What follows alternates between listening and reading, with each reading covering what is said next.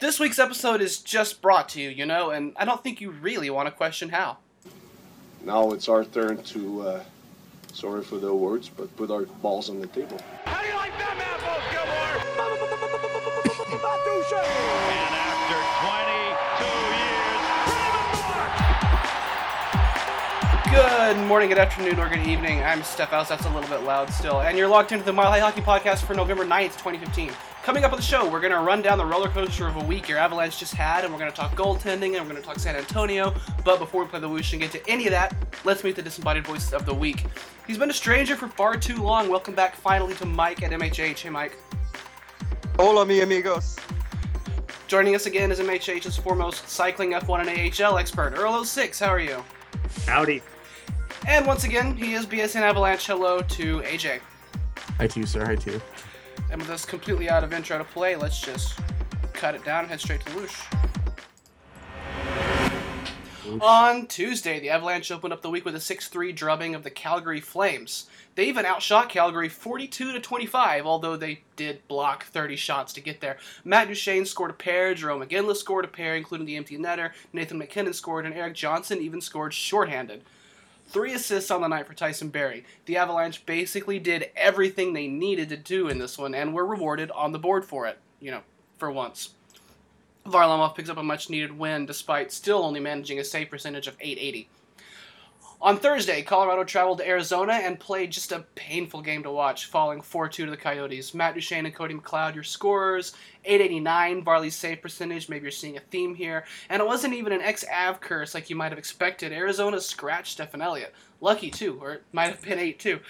The main issue with watching this game was Colorado kind of losing composure in the second, by my eye, marked especially by Nathan MacKinnon taking a pair of consecutive frustration penalties in the final 5 minutes of the second. Which I was glad that it wasn't Landeskog this time, but still, it happened. Well, it's not refreshing just because it's a different dude, though.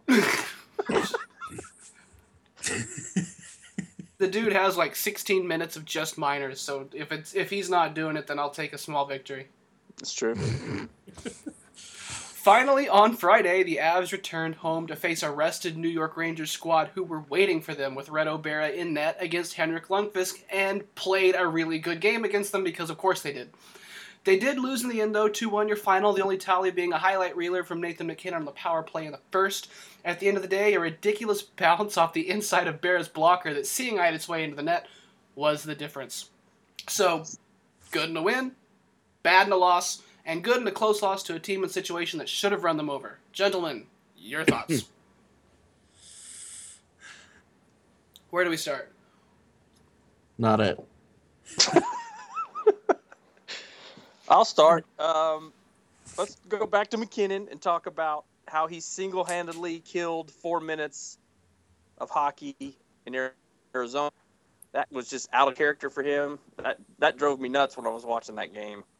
And they never really seemed to shrug it off the third period. They were just kind of felt like they were going through the motions. And I don't know, that felt phoned in the second and third of that game.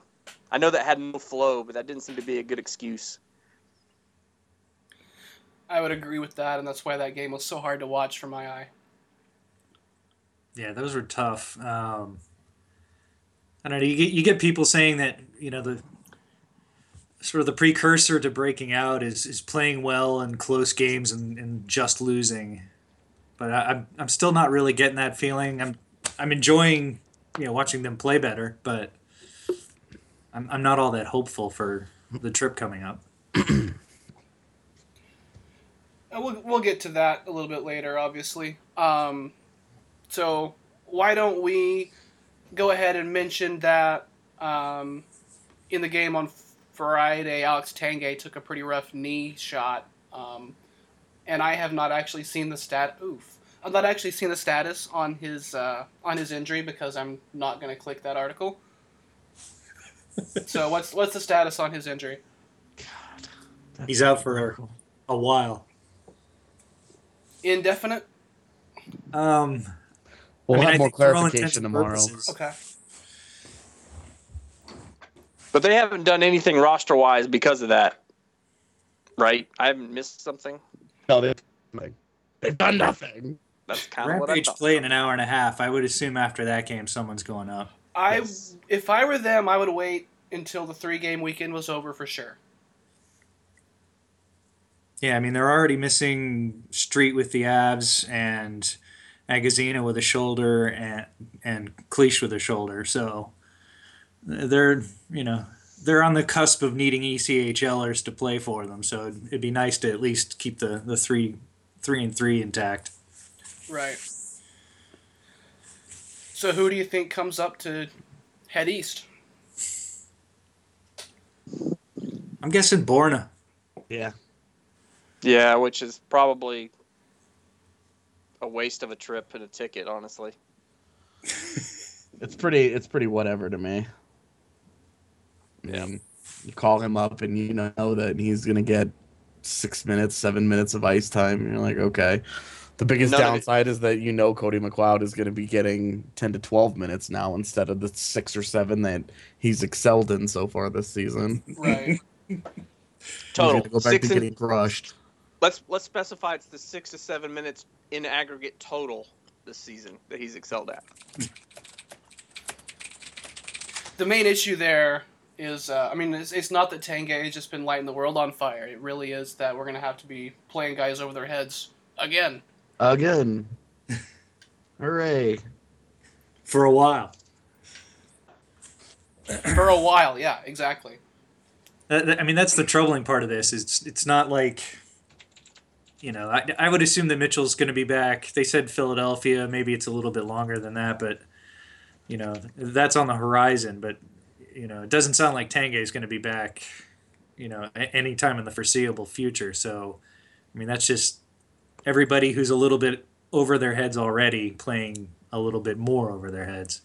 Yeah. I mean, Mitchell was out skating yesterday. He was flying around doing all of the things that he needs to do, but he was still wearing his no-contact jersey. So we'll see tomorrow morning if there's been any kind of development there, and hopefully I won't be the only fucking person to show up again so that we can actually have coach availability. Yeah, that's a thing. So if Smooth Johnny's back sometime on the East Coast, are they just going to tread water with a call-up like Rendulic, and then Malkin's going to be up there in the top 6 because Tanguay's not? Yeah. I mean, Yeah, that seems likely. Either that or just kind of a revolving cast of whoever happens to be going on a given night. On Duchesne's wing.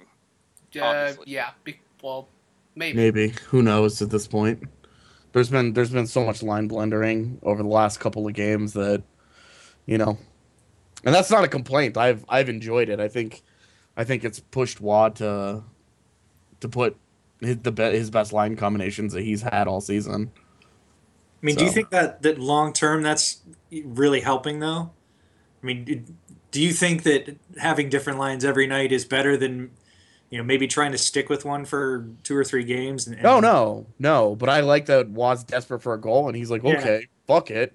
We're going to play Duchesne, McKinnon, Landeskog, and that line dominated. Yeah, it did. Like, long stretches of time, they dominated the Rangers, and it's like the Rangers in the third period on the second night of a back-to-back, and they laid the wood. And so it's like, okay, this needs to just happen. Well, Who why cares? Why isn't that the fucking power play unit number 1 then? Why is Duchesne getting the scrap heap 30 seconds at the end of a power play? Because reasons. Well, what would the second unit look like without Duchesne?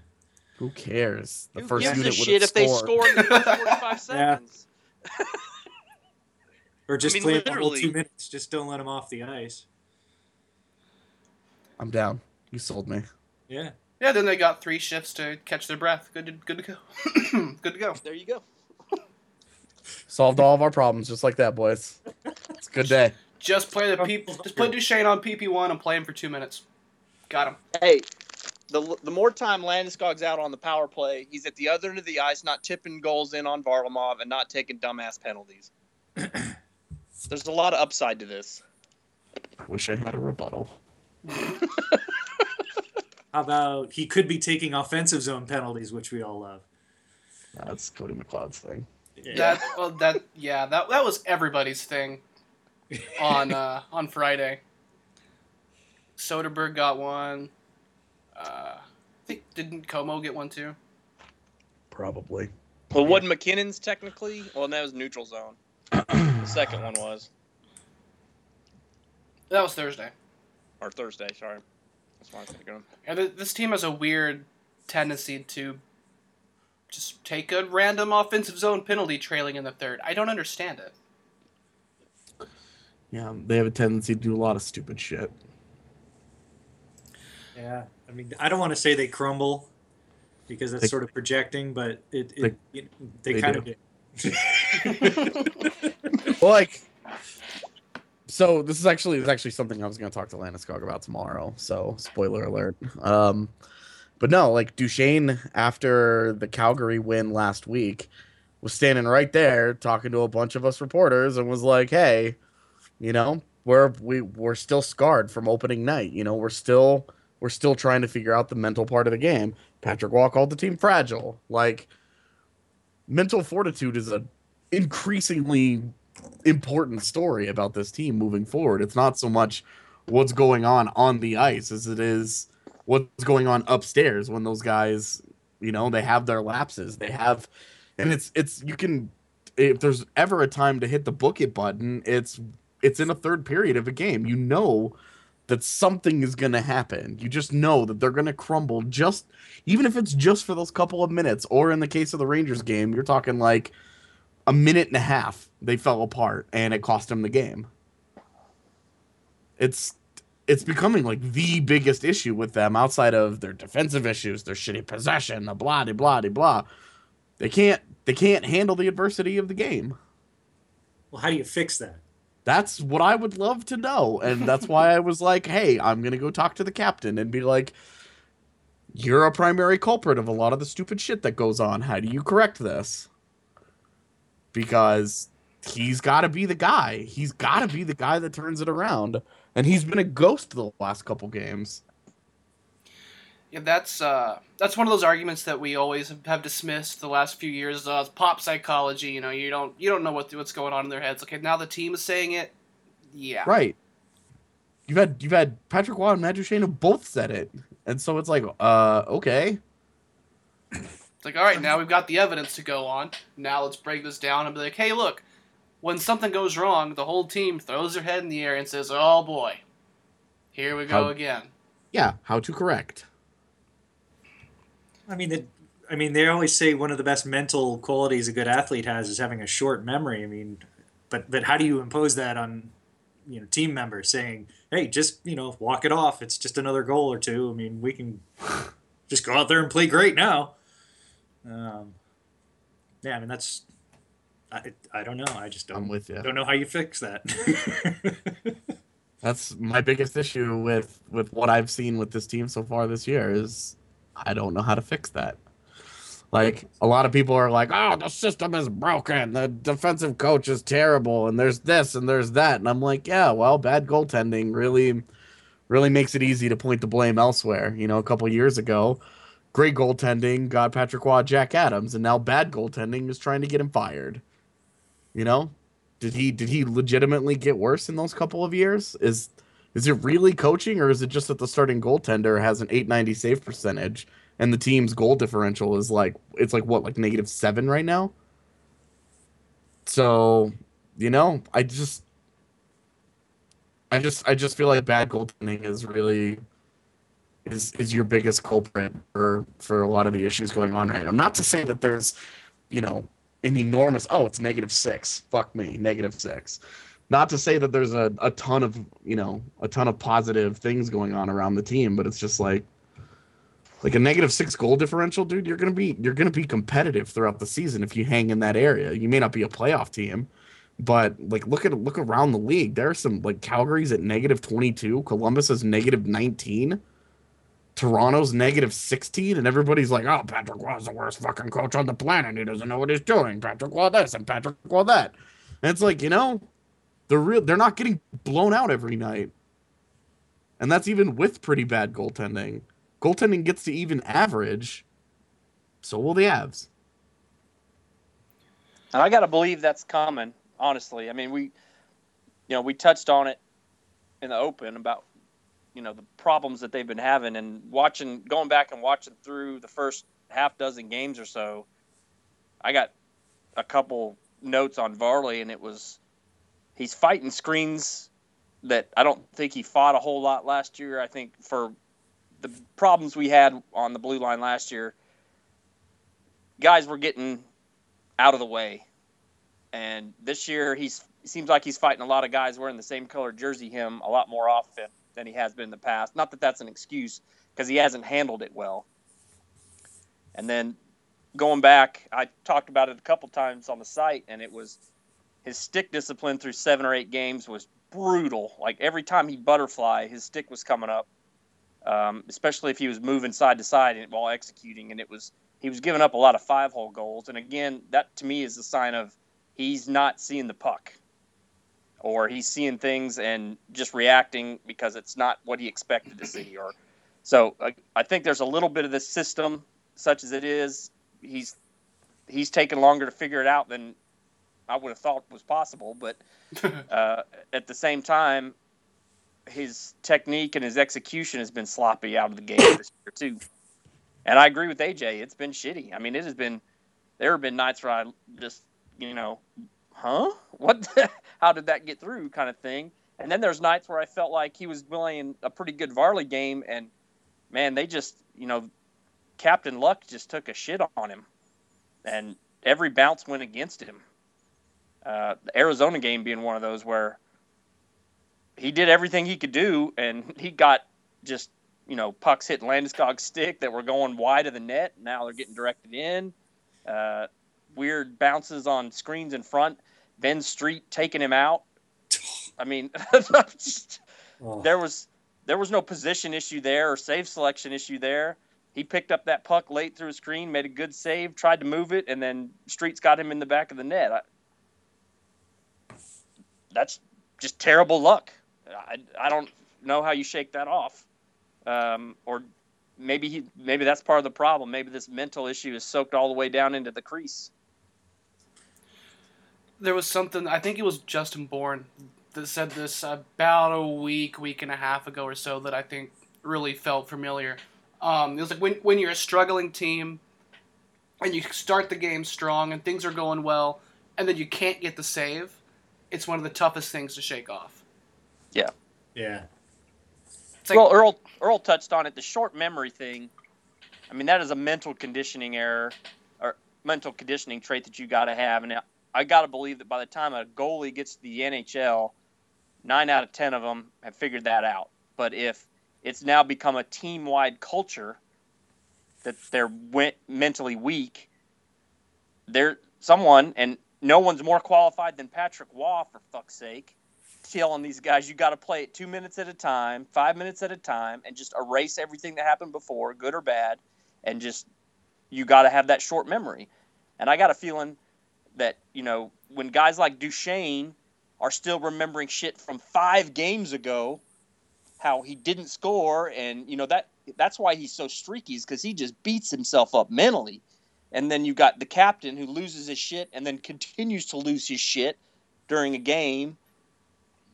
It starts being one of those things where, guys, you got to get your heads out of your own ass, or it becomes self-perpetuating pretty damn quick. Yeah, I mean, they're going to start expecting to have problems in the third period because they're weak mentally. And once you start down that spiral, that's really tough to pull out of. Agreed.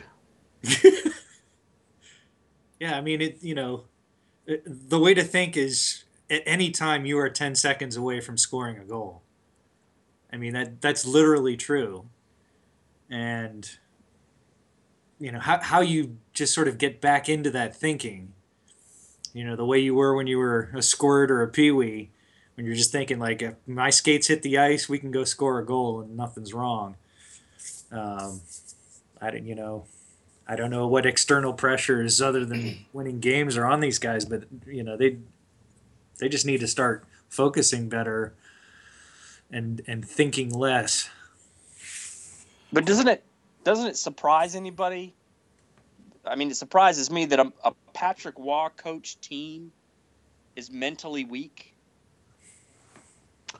I mean, yes and no. He made a career out of being one of the most money goaltenders in most, high pressure situations, being not only a guy who played well but excelled top of the game level. And for some reason, he's got a crew of 20 guys that he sees every day, and they're all waiting for the other shoe to drop every time the clock rolls over to the third period. How do you transfer that though? Like, I mean, and how many times have you seen all-time great players get into positions of coaching where they're unable to take one of the best attributes of them as a player and transfer it to the coaching? Like, how does Patrick Waugh be like, look, I did it my whole career. Why can't you guys just do that? I'm sure more than anything, that's got to be frustrating for him, because he's like, all I've ever known is how to do this. Right. And he's got a guy like Duchesne who just can't get out of his own head. Right. And I mean, that's an extremely perfect question, and I don't have an answer. It's the same conversation that we had back when Gretzky was running the Coyotes, and they were like, how do you coach natural ability? Yeah. You don't. And this maybe is one of Patrick Waugh's biggest, character traits is this mental capacity that he's got, and he hasn't been able to pass it along to a team. I'd kind of like to think that a team would take on the persona of its coach to some extent, like they did the first year he was behind the bench. But if anything, they're 180 from him, and maybe it's a communication problem. He can't articulate what needs to happen there because it's something that's just it's always been natural or in his wheelhouse. Well, the first year, everything fell perfectly. Yeah. Right. I mean, you get the measure of this mental thing when things aren't going well. When you see how teams respond and recover when the puck bounces harder off the pad than Varley's expecting, and Ben Street takes him out into the net. That's when you see where a team's toughness is at, not when everybody's shooting like team-wide 10%. But that's honestly, the Colorado need a stretch where things roll right, and this happens for everybody. It will happen this season. It may happen immediately, it may not, but it happens to everyone, where you have a few games in a row where everything goes really, really well, just magically. And that's what they need to build on. Is when that happens, that's when they can build on it. Doing it in the middle of the funk is not easy.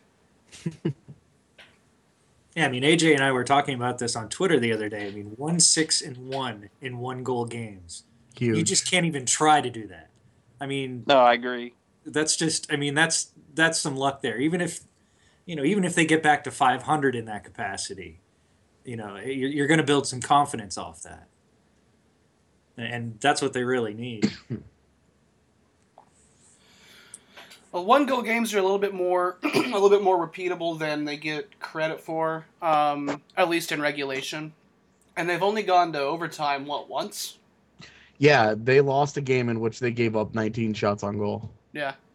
Like, that's almost unfathomable. Yeah.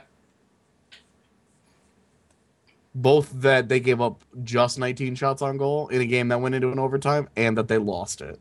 Yeah, that we had the extra 3-on-3 time, and we still ended up with only 19 shots on goal.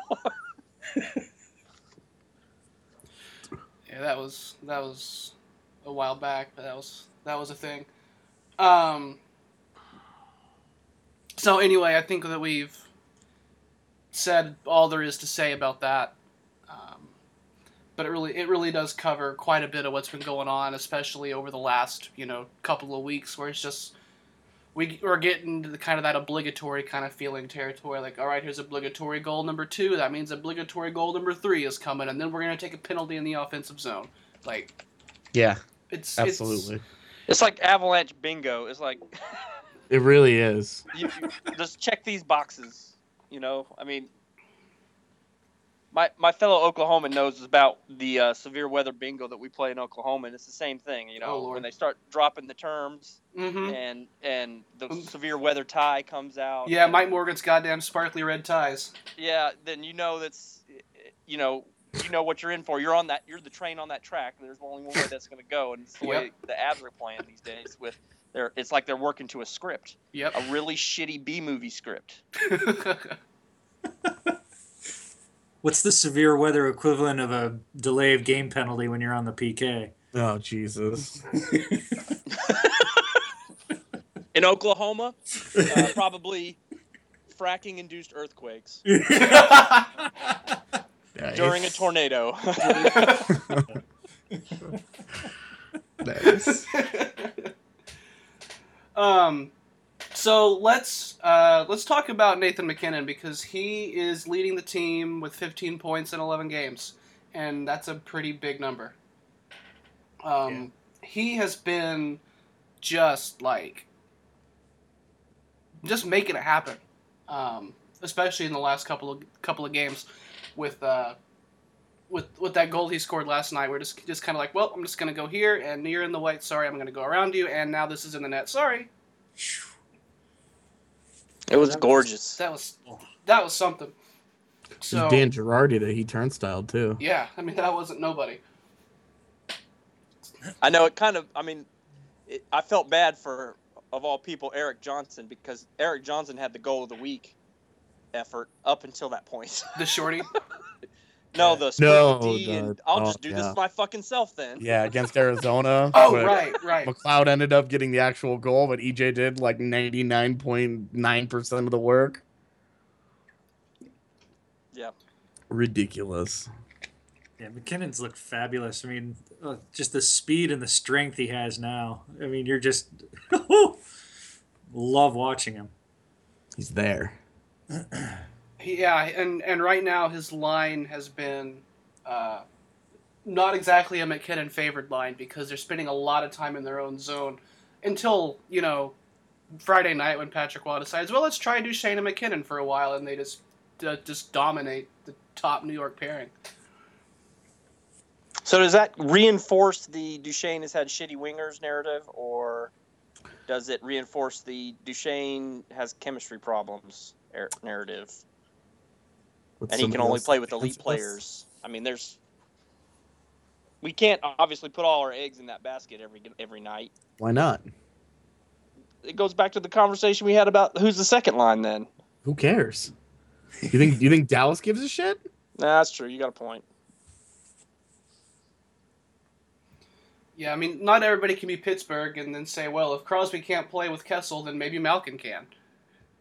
I mean, not everybody has that luxury. I just think this is one of those times where they tried it out. It went exceedingly well against a really good team. And it's like, you know what? Maybe they should just keep trying to roll with this. I get that you're trying to create balance and, you're trying to make yourself tougher to play against. But it's like, dude, just get out of your own way and just see what happens. Put your best players with your best players and stop trying to be cute with it. Just see what happens. Yeah, I mean, you start doing that early and you start getting 2-goal leads in the first period, good things are going to happen. Yeah, you start tilting that ice a little bit. You start taking it to the other team. You stop worrying about when your team melts down if you're up 3-0. You stop. Okay. Go ahead and chip that puck out of the defensive zone. It doesn't matter. We're up 3-0. Mm-hmm. Right? Like, I don't know. For me, I'm just like, look, that should have been a light bulb right there. Like, we should be seeing more of that moving forward. Not just when the team needs a goal. The team always needs a goal. Play them. Play all of them together. Put the big guns together and just roll. I'm on board with that because it is really fun to watch. Well, and I mean, they were downright dominant against a really good team. Like, again, like that it was against the Rangers in the context of the situation that it happened in, the second night of the back-to-back against a rested team that had been in Denver for a couple of days. Like, the Rangers were waiting, and they were pretty fortunate to walk out of there with a clean 2 points in regulation. Well, I wouldn't call those clean. That goal was a fucking gift. I have never seen that goal in my life. Yeah, Reto Berra was pretty mystified by it too with his "if my blocker isn't there, that puck goes wide" comment. It was actually moving away from the net when it hit his fucking blocker. Well, he was like I don't know what to do there. He was like if it hits if my blocker wasn't there, that puck goes wide. He's like I need to seal off that side, but that's never happened to me before. Yeah, I mean, there were wacky goals like that scored across the league on Friday night. I mean, I think that was the same night that Detroit played Toronto, and somebody scored in the last minute, like off of the butt end of the goalie's stick or something. I mean, it was wacky goal night. But yeah, I mean, they got Lundqvist. It happens.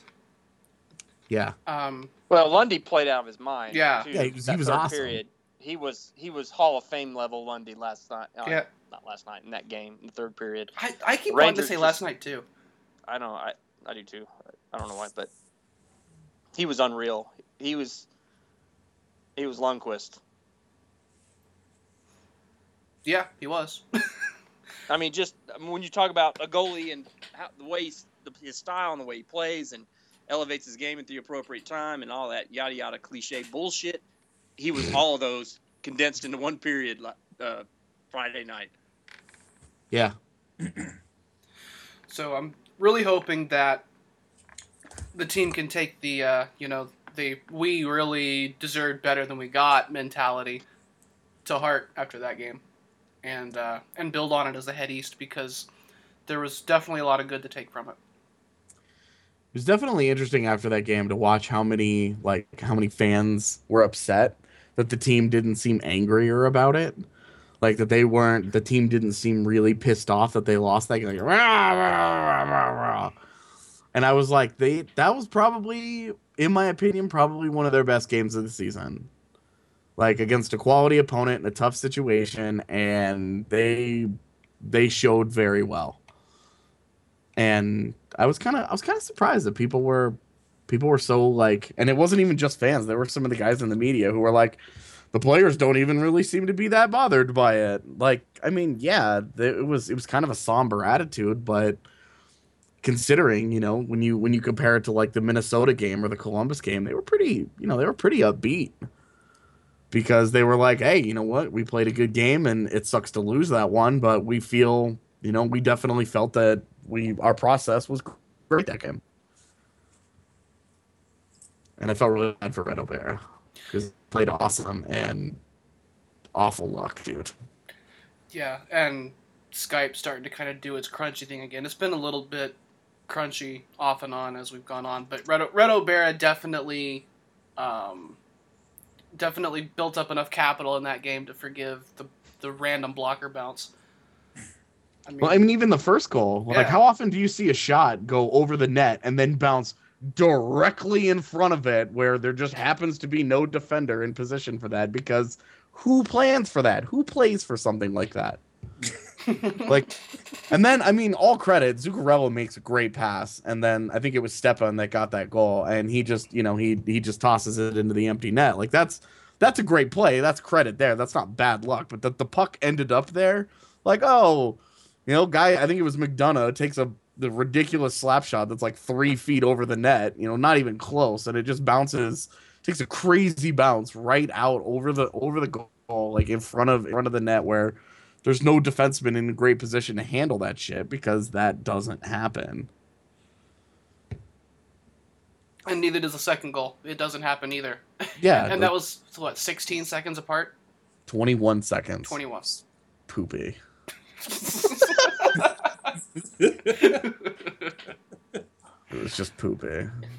I didn't feel like the team did any massive folding after that either. I felt like the game stayed pretty stable on the same sort of path it was on until the third, when New York was just like, all right, time to shell up and let Henrik do his thing. And for once, Colorado said, all right, well, we're going to shoot from everywhere then. Yeah. And that was kind of what they did against Calgary as well, was they just kind of shot from everywhere. And it paid off. It's almost like that's what they need to be doing. That's just crazy talk. Everyone knows you score goals by passing around the perimeter until the goalie gets nauseous, and then you take a shot. Hopefully he's too busy Perfect puking to shot. see it. That's just old-time hockey. I mean, that's just Guy Lafleur. That's how you score, guys. I'm sorry. Too true. All right. Then this weekend we've seen Our new friend Zadorov has been relegated to the AHL to San Antonio. I don't think Right. anybody here is going to try to say that was the wrong move, right? I don't think so. So you're going to go with Zadorov? That's your pronunciation? I just want to make sure we don't overlap. You can say whatever you... I'm going to go Zadorov. All right. Earl, what about you? I go with Zadorov. I think we like pronouncing the second to last syllable with the stress. Okay. It is a lot of stress. Trying to figure out these Russian pronunciations keeps me awake at night. There's an abundance of consonants in that language. It's like they got 6 or 7 they don't really need. Well, they do have 33 letters in their alphabet.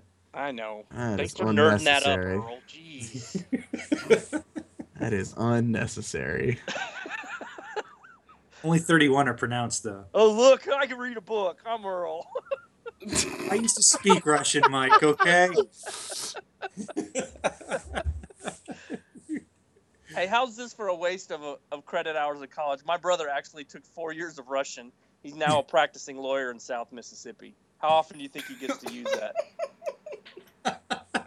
Pretty often, I imagine. Yeah, probably twice a day. I bet I he took can. 4 years of Russian, and I'm a remodeler in Asheville, North Carolina. I don't use it much either. I bet you guys could call anybody anything you want at any time and get away with it. Like, come on.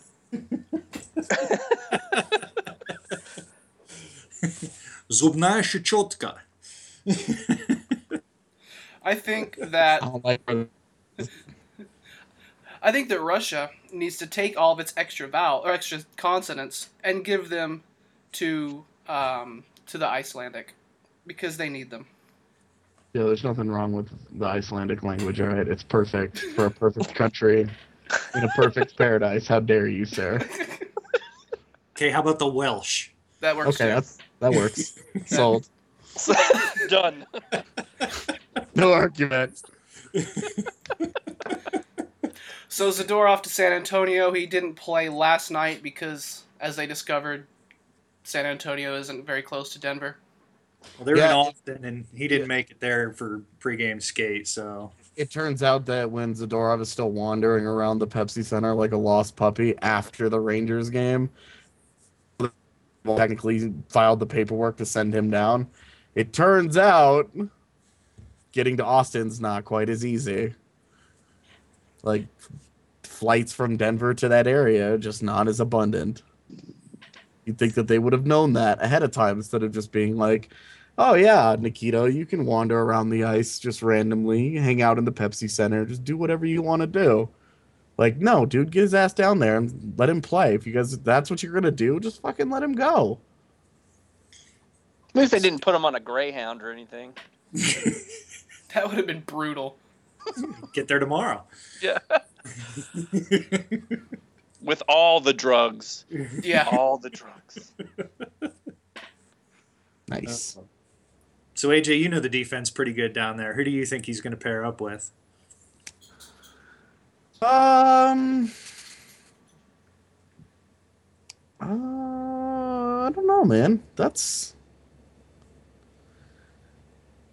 It depends. It depends on who they want to take out of the lineup. You know, they've been playing Laubry over Gertzen, which is weird to me. Yeah, that's not good. But So, I mean, do you push down the guys that have been playing well? Like, do you put him in Siemens' spot? You know, kind of in that secondary role. they said he's going to be playing a lot in all situations. And I mean, that kind of sounds like Bigra's role. Yeah, but then I mean, Bigra's he's like Avalanche organizational pet, you know, like he's like the favorite from the Avs organ. Like they adore him. He's the popular kid. Yeah, exactly. He's QB1, yo. They may adore him, but they don't zadore him. Oh jeez. Oh, fuck you. Call over.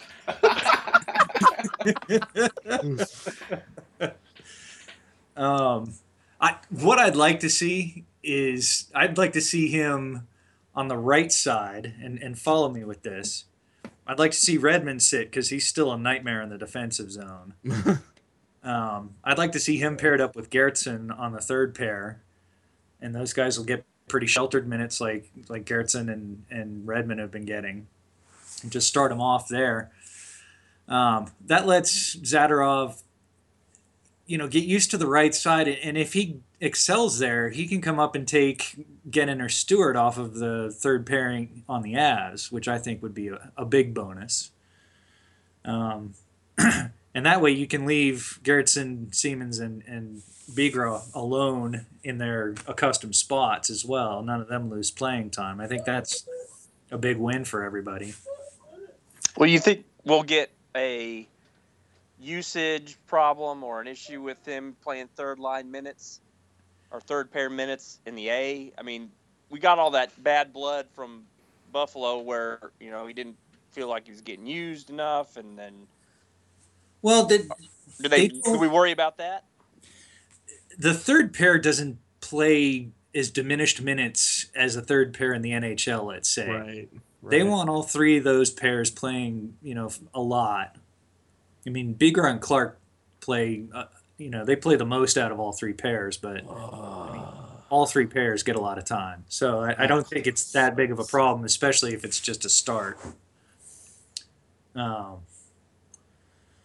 I mean, I'd like to see either him or one of the other three left-handed prospects shift over to right so they don't lose any PT. And so somebody can take Matt Clark's spot, because that guy fucking sucks.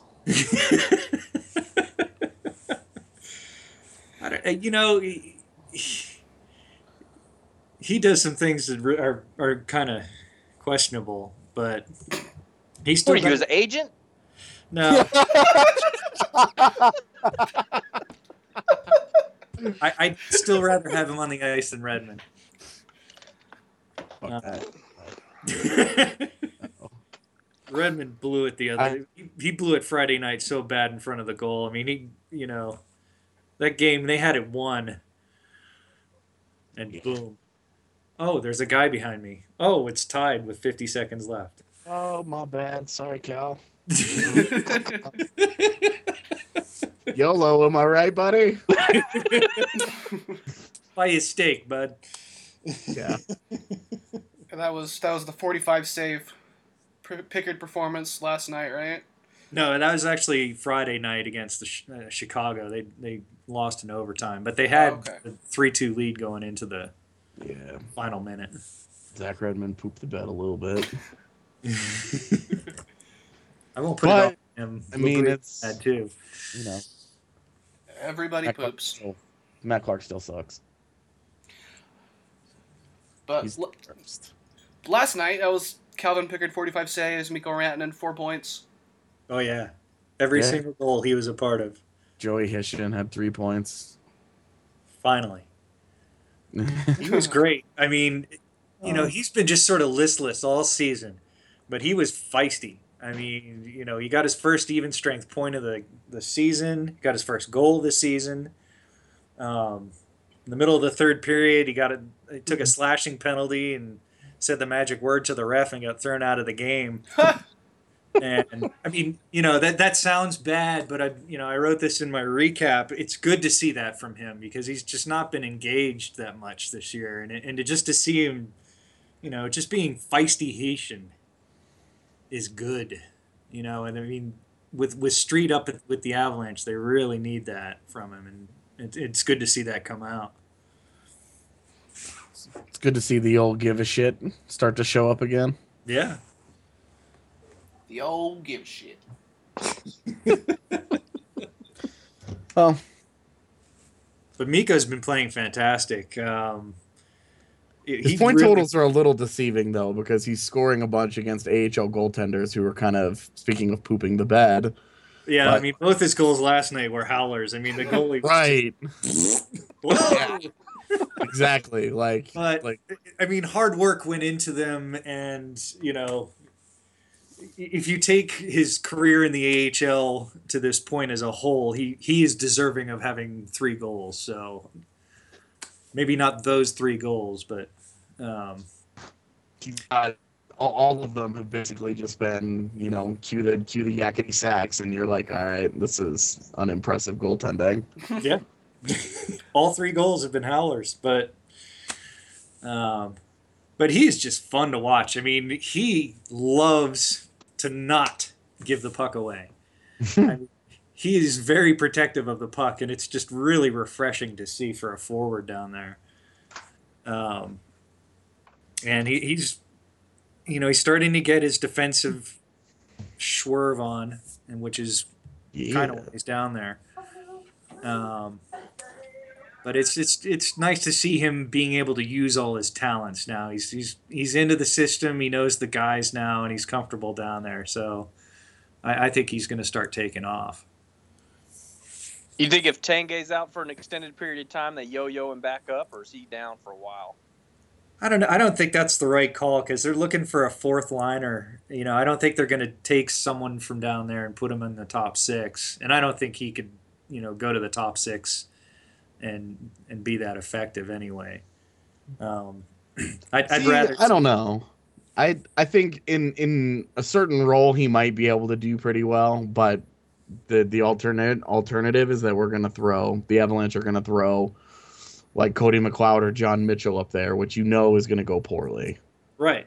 Well, let's go to an alternate dimension for a second and talk about the light bulb going on, like AJ said, and he's going to put his three big horses on a line together and just dare someone to shut them down. Second line, I'm assuming you got the Dread Pirate center in that line with who on his wings? Who's left? Iggy and who? Well, at this point, John Mitchell. I mean, right. Assuming he's healthy. Right. Let's assume in this dimension John Mitchell's back as well. So that's your second line. I don't know of a lot of people who are quaking in their boots, and I know a lot of lines around the league are going, yeah, match me up against those guys. That's fine. I mean, the Avalanche top line should be dominant enough that it should push the pace. And the Avalanche fourth line, as currently constructed, has been really solid. And the Mikhail Grigorenko third line has been surprisingly stout defensively. Yeah. So if it takes a little bit of YOLO time on that second line, I'm okay with it. I can live with that because I like the matchups that the other lines all present. Okay. So if we're going to pursue the logic that we don't want to touch the bottom six way they're constructed now because they're playing well, and we're going to put all our eggs in the basket in the top line, we'll just have to live with what we've got in the second. Bingo. Okay.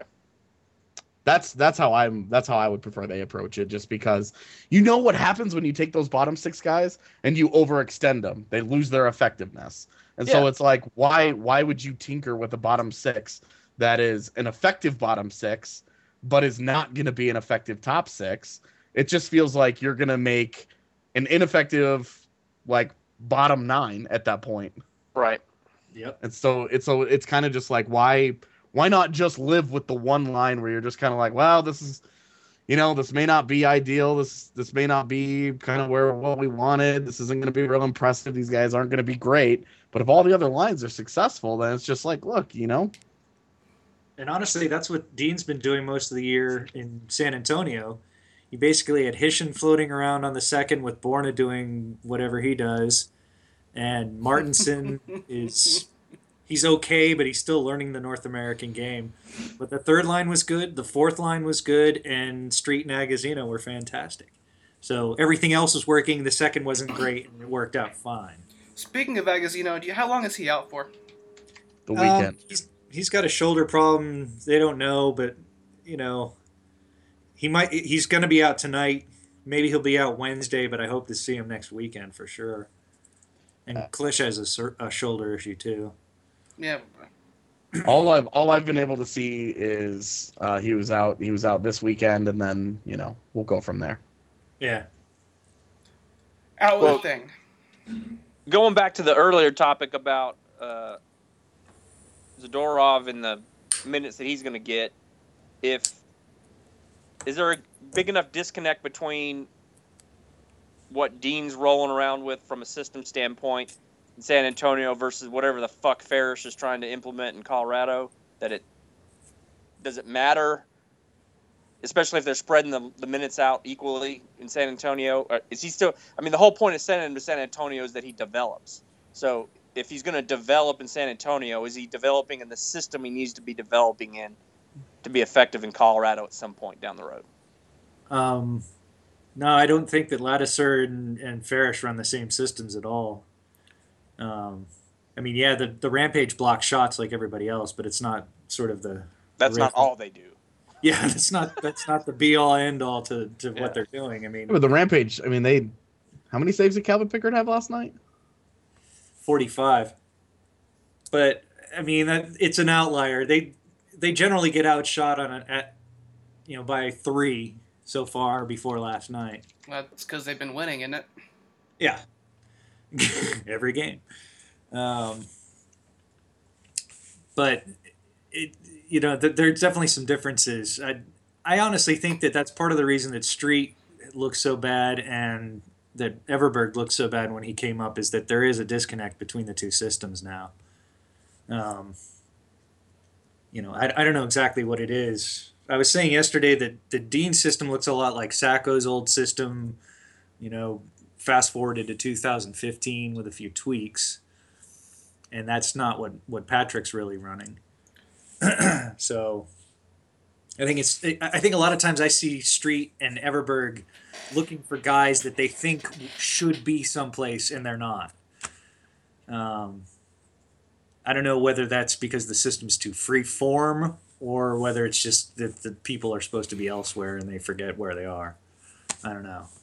But it's concerning. But they're winning down there, so, I mean, they're playing good hockey and they're learning how to play good hockey.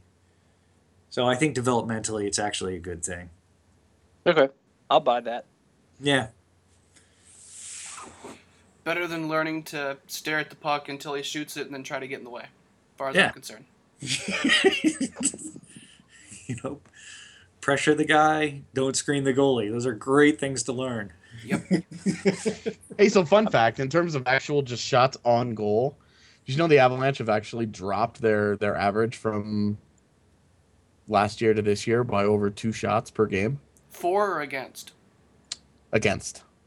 Shots on goal, though, not... Not shots at the net or anything. I'm talking about actual just shots that get to the goaltender.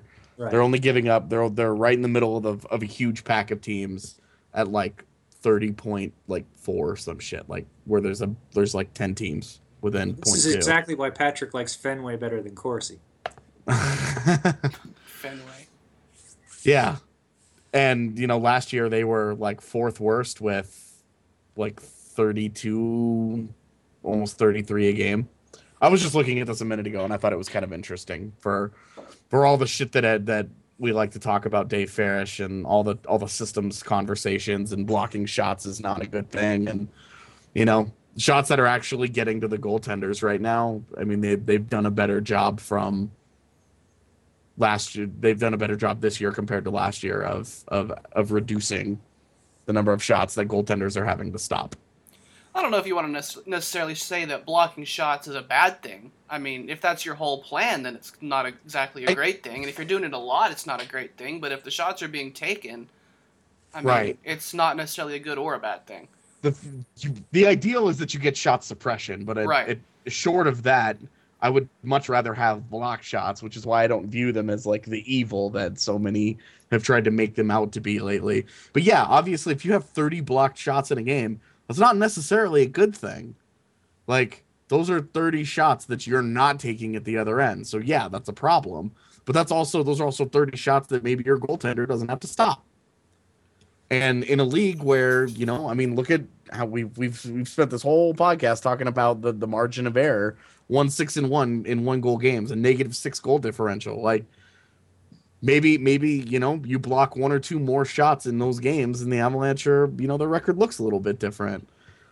So I don't know how we ended up getting there. I just thought it was an interesting statistic because I was kind of curious to see if the perception and the reality were matched up. And I understand that the actual shot attempts and their Corsi and their percentages, and I understand that all of that is worse than it was last year, but the number of shots that the goaltenders are actually facing is lower. I'd be interested to see if the shots that are getting through are from different places this year than they were last year. There's a way to look at that. Yeah, I know. I can't comprehend things like that, so I'll just have to have someone tell me. There's a few sites that actually use little maps of where the shots are coming from, and you can look it up if you want to. It's not something that I'm overly confident in because NHL scorers are they do things like put face-offs in between the two circles in one of the defensive zones. Like I don't really want to rely on where the NHL scorers have put a shot. Yeah. I mean, over the long term, it'll give you a decent idea, but I mean, we're looking at how many games here? Not very many. 11, Yeah. 12? 12. 12. But I'm really wondering if, with the way that 13, the Avalanche are 14. blocking shots this year, and if the shots are getting through from more, centered or direct places, and I don't know if it was true that it actually 14 games. happened that more outside shots than centered shots happened last year, but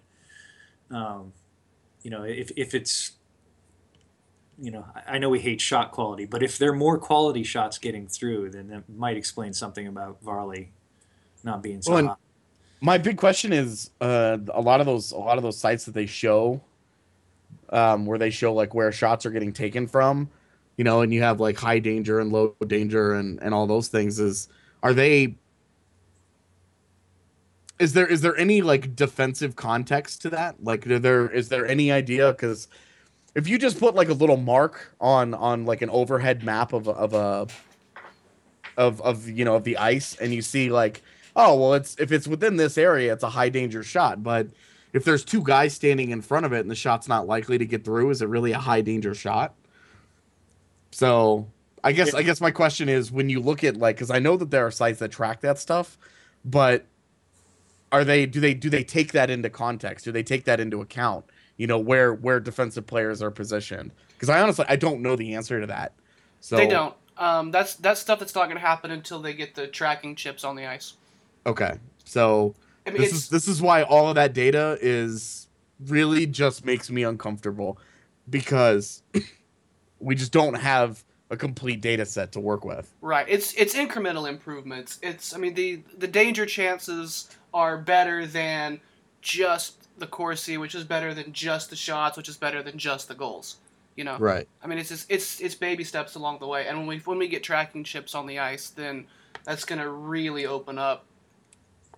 Like, everyone's head's gonna fucking explode when those chips are on the ice. Is what I'm trying to get at here. And this is why, like, we know that that's gonna happen. We know that future is coming for us, and yet still, like, we're still like hardcore pushing certain data sets that we know are incomplete, that we know are missing context, and it might be the best that we have, but are we really, like, we're knowingly putting a lot of stock into these things that we know are flawed, that we know are incomplete, that we know only tell certain parts of a story.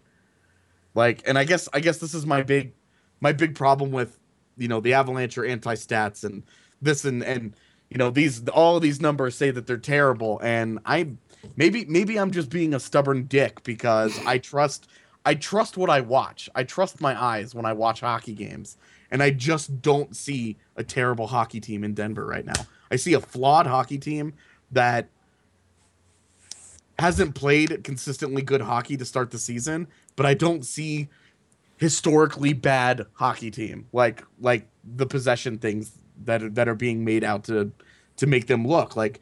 I understand that it's an unobjective look. It's just a data set, and I just don't see it. And maybe I'm just being that guy who's just like, I trust my eyes, watch the games, blah blah blah blah blah. I'm open to the idea that maybe I'm just a dipshit, but I don't like putting so much stock into admittedly flawed data sets like this. Oh, I mean, they've been better by all the underlying metrics as the season has gone on. They haven't been good, but they haven't been falling off the cliff like they were earlier in the year when they were giving up like 80 shot attempts to Anaheim. Yeah. But I feel like those might have skewed some of their season numbers like a lot. I mean, you can say that they skewed it, but there's still points that happened. You can't throw them out Well, just sure. high. I'm not saying the Anaheim game like didn't happen, but I just think that, in the course of the 14 games, that, using the Anaheim game as an example, like that game's looked more and more like kind of a weird anomaly in 9,000 different ways. Yeah, it happens. I mean, last night's game against Texas for the Rampage, they gave up 48 shots and took 21, which, that's awful. And the running with the herd guys were there, and they tracked it, and the Corsi was 69-28. Yeah, that's bad. That's an outlier game, though. I mean, they're not really that bad. I mean, they're 6-0-3. So. Wait a minute. You're telling me they took, like, 3 shots that weren't on goal? 7. Damn. Well, and what? 4 of those went in? Yeah. I mean, the goalie helped, but yeah. Boy, when things go your way. God, did he ever help? Those goals were bad. Yeah. Who's manning the nets for Texas this year? I don't know who that guy was. Yeah. Crazy. I went to a Barons game that was against the Texas Stars, and that was when Richard Bachman was there. And he played twice in that game because they got 10. Like by the middle of the third period, we're just sitting there watching this game, like almost wanting them to stop scoring because it's getting so boring. Well, I think Derek Laxdal would have pulled him, but their backup was superstar Jack Johnson, and he had just been called. He'd just gotten down from the Stars after being injured, so I don't know if he was ready to put him in or not. So he just stuck with Legacy. So sorry, by the way, I didn't mean to go on like that was not an intentional. Advanced Soapbox. stats are stupid. That was not what I meant. I mean, I know what you mean. I know that you've been trying to utilize some of this stuff and get your head around it, but there are still a lot of flaws in it, and like anybody who's using the data will be the first to tell you that it is flawed if you ask. Right. And I don't make the assumption, and obviously it's an extreme example, but like he's one of the more notable stats guys that I follow. But like I watch Birch just like tweet endlessly all day long, and it's always just like, oh, I don't know why coaches are doing this. There's this and there's this and there's this and there's this, and it kind of just blows my fucking mind because I'm like, dude, like these are all smart hockey guys that are making like informed decisions, and yeah, they're maybe not using your data set, but you have an admittedly flawed one that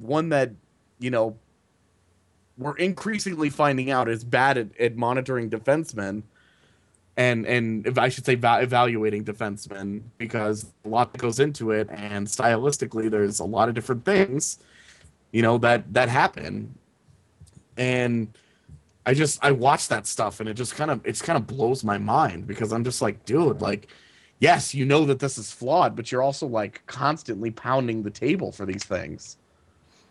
Like Dan Girardi, I don't think is a bad defenseman. I don't think he's like a great defenseman, but all these numbers, you throw all these numbers out there, and it's just like Dan Girardi's contract makes him look like one of the most overpaid, like worst contracted players in the NHL.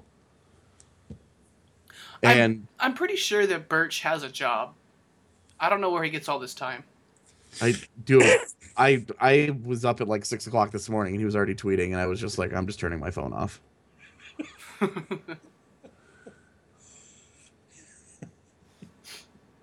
All right, so we ready to look Anyway. at next week? Yeah, my bad. I kind of hijacked this. That was my fault. Nah, you're fine. Colorado play the next 7 on the road, and like 6-1, baby. something like 14 of the next 17 on the road, including all 3 this week, starting on Tuesday, 5 o'clock Mountain in Philadelphia against the Flyera, who have just had a wonderful defensive season. Then on Thursday, the Avs travel up to Boston, 5 o'clock with the Bruins. Easy.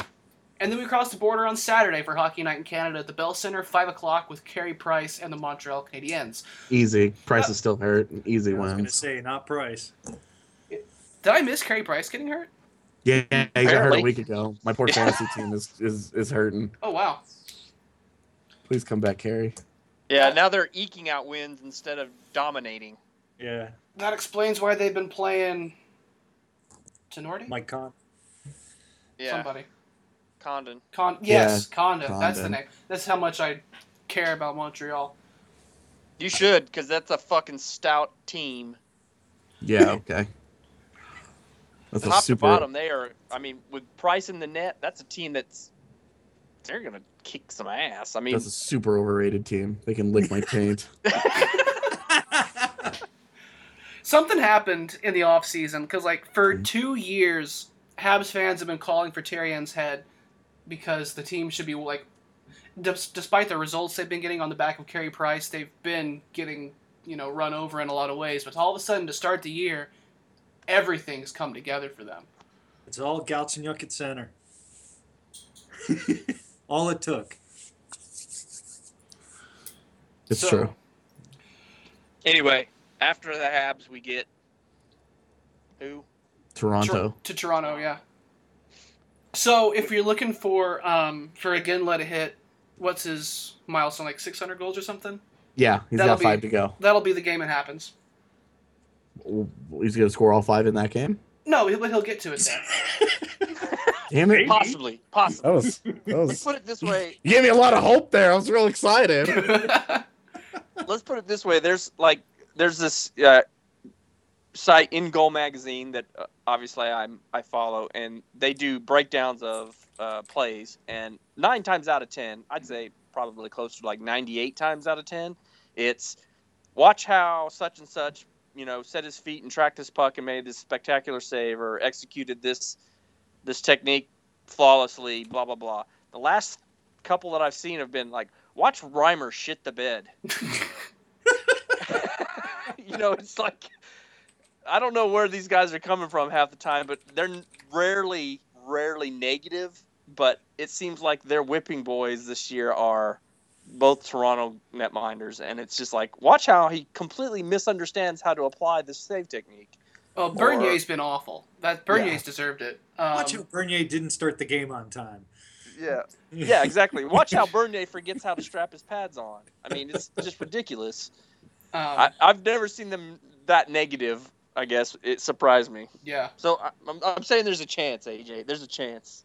Yeah, there's something weird going on with Reimer. Like, he'll have a fantastic game, except for one. How on earth did you allow that goal? It's been bizarre up there.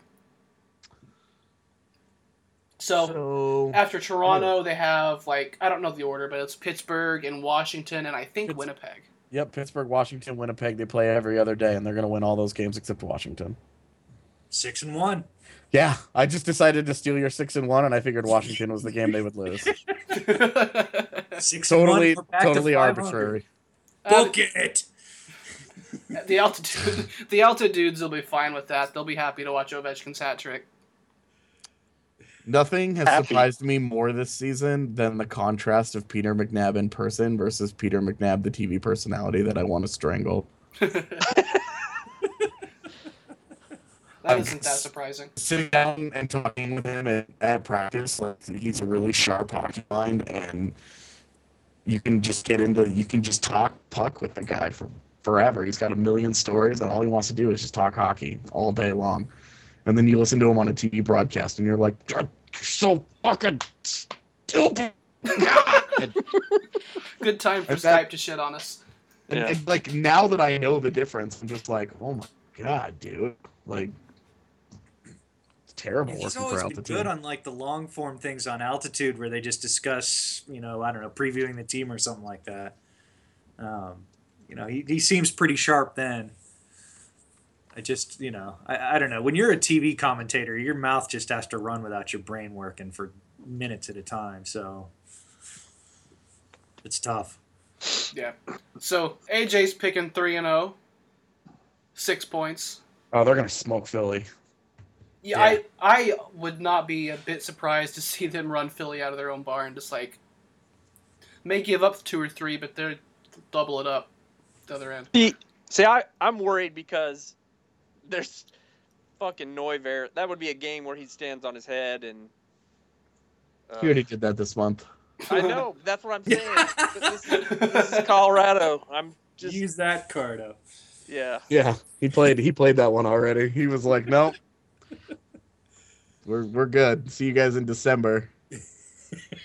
He's gonna spend the next 3 weeks playing Olay with the puck. Who else is in net for Philly? I don't remember. Isn't it Stevenson. Mason? Maybe. Yes. It's Steve Mason. Good old Steve Mason. Who's apparently bad now. Again. Again. I was gonna say now. I think you got to flip that phrase for him, don't you? Don't you have to say when he's good, he's a good for again for now? Or, He's apparently good now. There's a lot Yeah. more bad than there's good on that resume. So, Boston have, they've been pretty average if I remember right. Suck.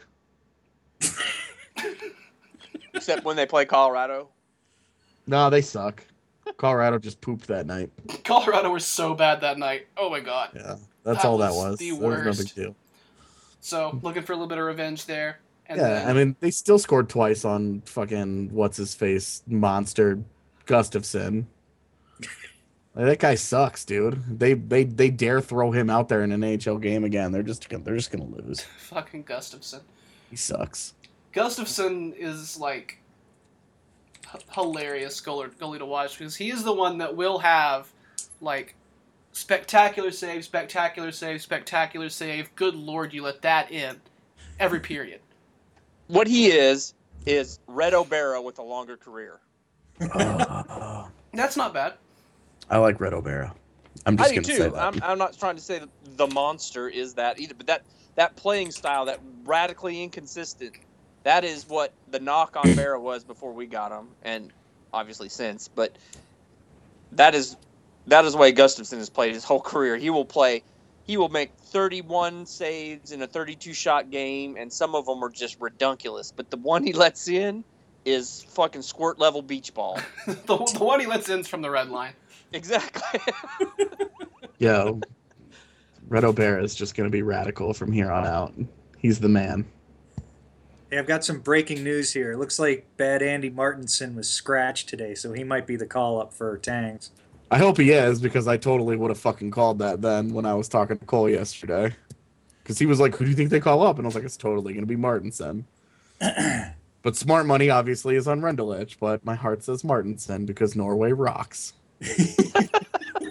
Maybe it's both. Maybe they call up a Tanguay replacement and they call up a forward instead of rolling 8 defensemen. It makes a lot of sense. I don't know. I mean, obviously Rendulic wasn't very effective, so try Martinson out. I don't know. He hasn't been very spectacular, but he's shown signs of sort of getting off the schneid a little bit. Well, we'll see how it goes. I think 4 points isn't impossible. 3 is probably more likely this week. You mean 6? Yeah, we know that you've got 6. I got 6. It's happening. Yeah. They're gonna go on the road and they're just gonna shit all over the East. We will own Centre Bell. It's gonna be a trail of Avalanche poop. All right. I think we're short Mike's prediction. I'm going to be, I don't know. Maybe I've been reading too many comments on Mile High, but I'm going to say 0. Well, hold on. Who you been reading them from? It's the usual rabble of bullshit that makes me want to punch my keyboard. Dude. I don't know. It's just everybody on there's such a Debbie Downer. I'm just like, God damn. You've sucked all joy out of this for me. So I shouldn't say 0. That would only serve to pull the bell curve back to reality from AJ 6. So I'll go 4. I say they pick up a win in Philly and Boston and don't handle Montreal well. Crush Toronto. I bet we lose to Winnipeg. I just got a bad feeling. We don't match up well against them for some No, we reason. don't. They're And- LA to us. I missed one in between. Who was in between? Washington and Pittsburgh. Pittsburgh. That's going to be the Phil Kessel hat trick. Yeah, and I don't know. Washington would be the game where they play up to their competition, and it's one of those 3-3 going into overtime, weird coin flip games. It feels like the Avalanche have only lost to Washington like once in the last like 4 years. I know that's kind of why I'm thinking they got a more than better chance against them than than Pittsburgh. Excuse me. But then again, Pittsburgh just shit the bed in Calgary last night. So Man, I watched that game while I was hanging out at a BSN gathering, and they looked awful. Pittsburgh? It wasn't even Calgary playing really well. Pittsburgh just looked terrible and lost, confused. I don't know. Johnny Hockey there juggling goals in. That was.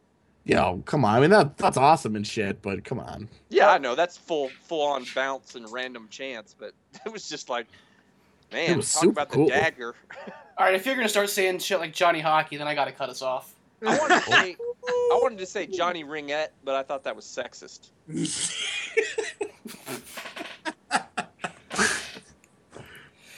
Well, whether they get 6 or 0, you know that you'll be able to find out next week right here on the Mile High Hockey Podcast. Thanks to you guys for joining me today. Thanks for AJ for sticking it out through with a really tough pinch over there. Through the tough times.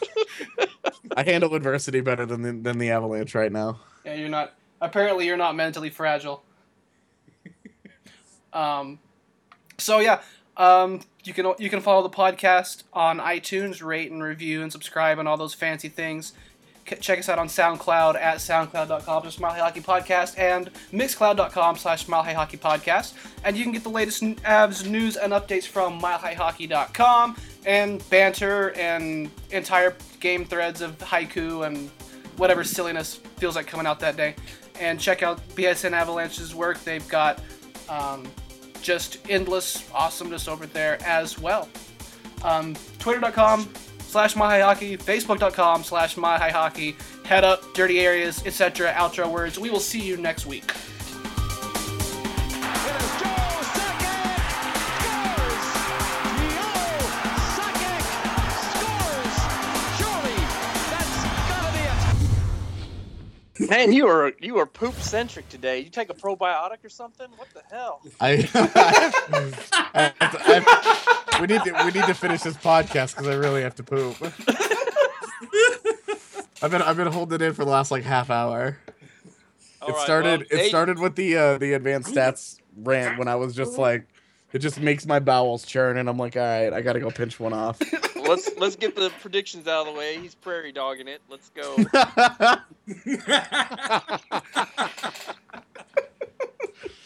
Don't make me laugh. Danger zone.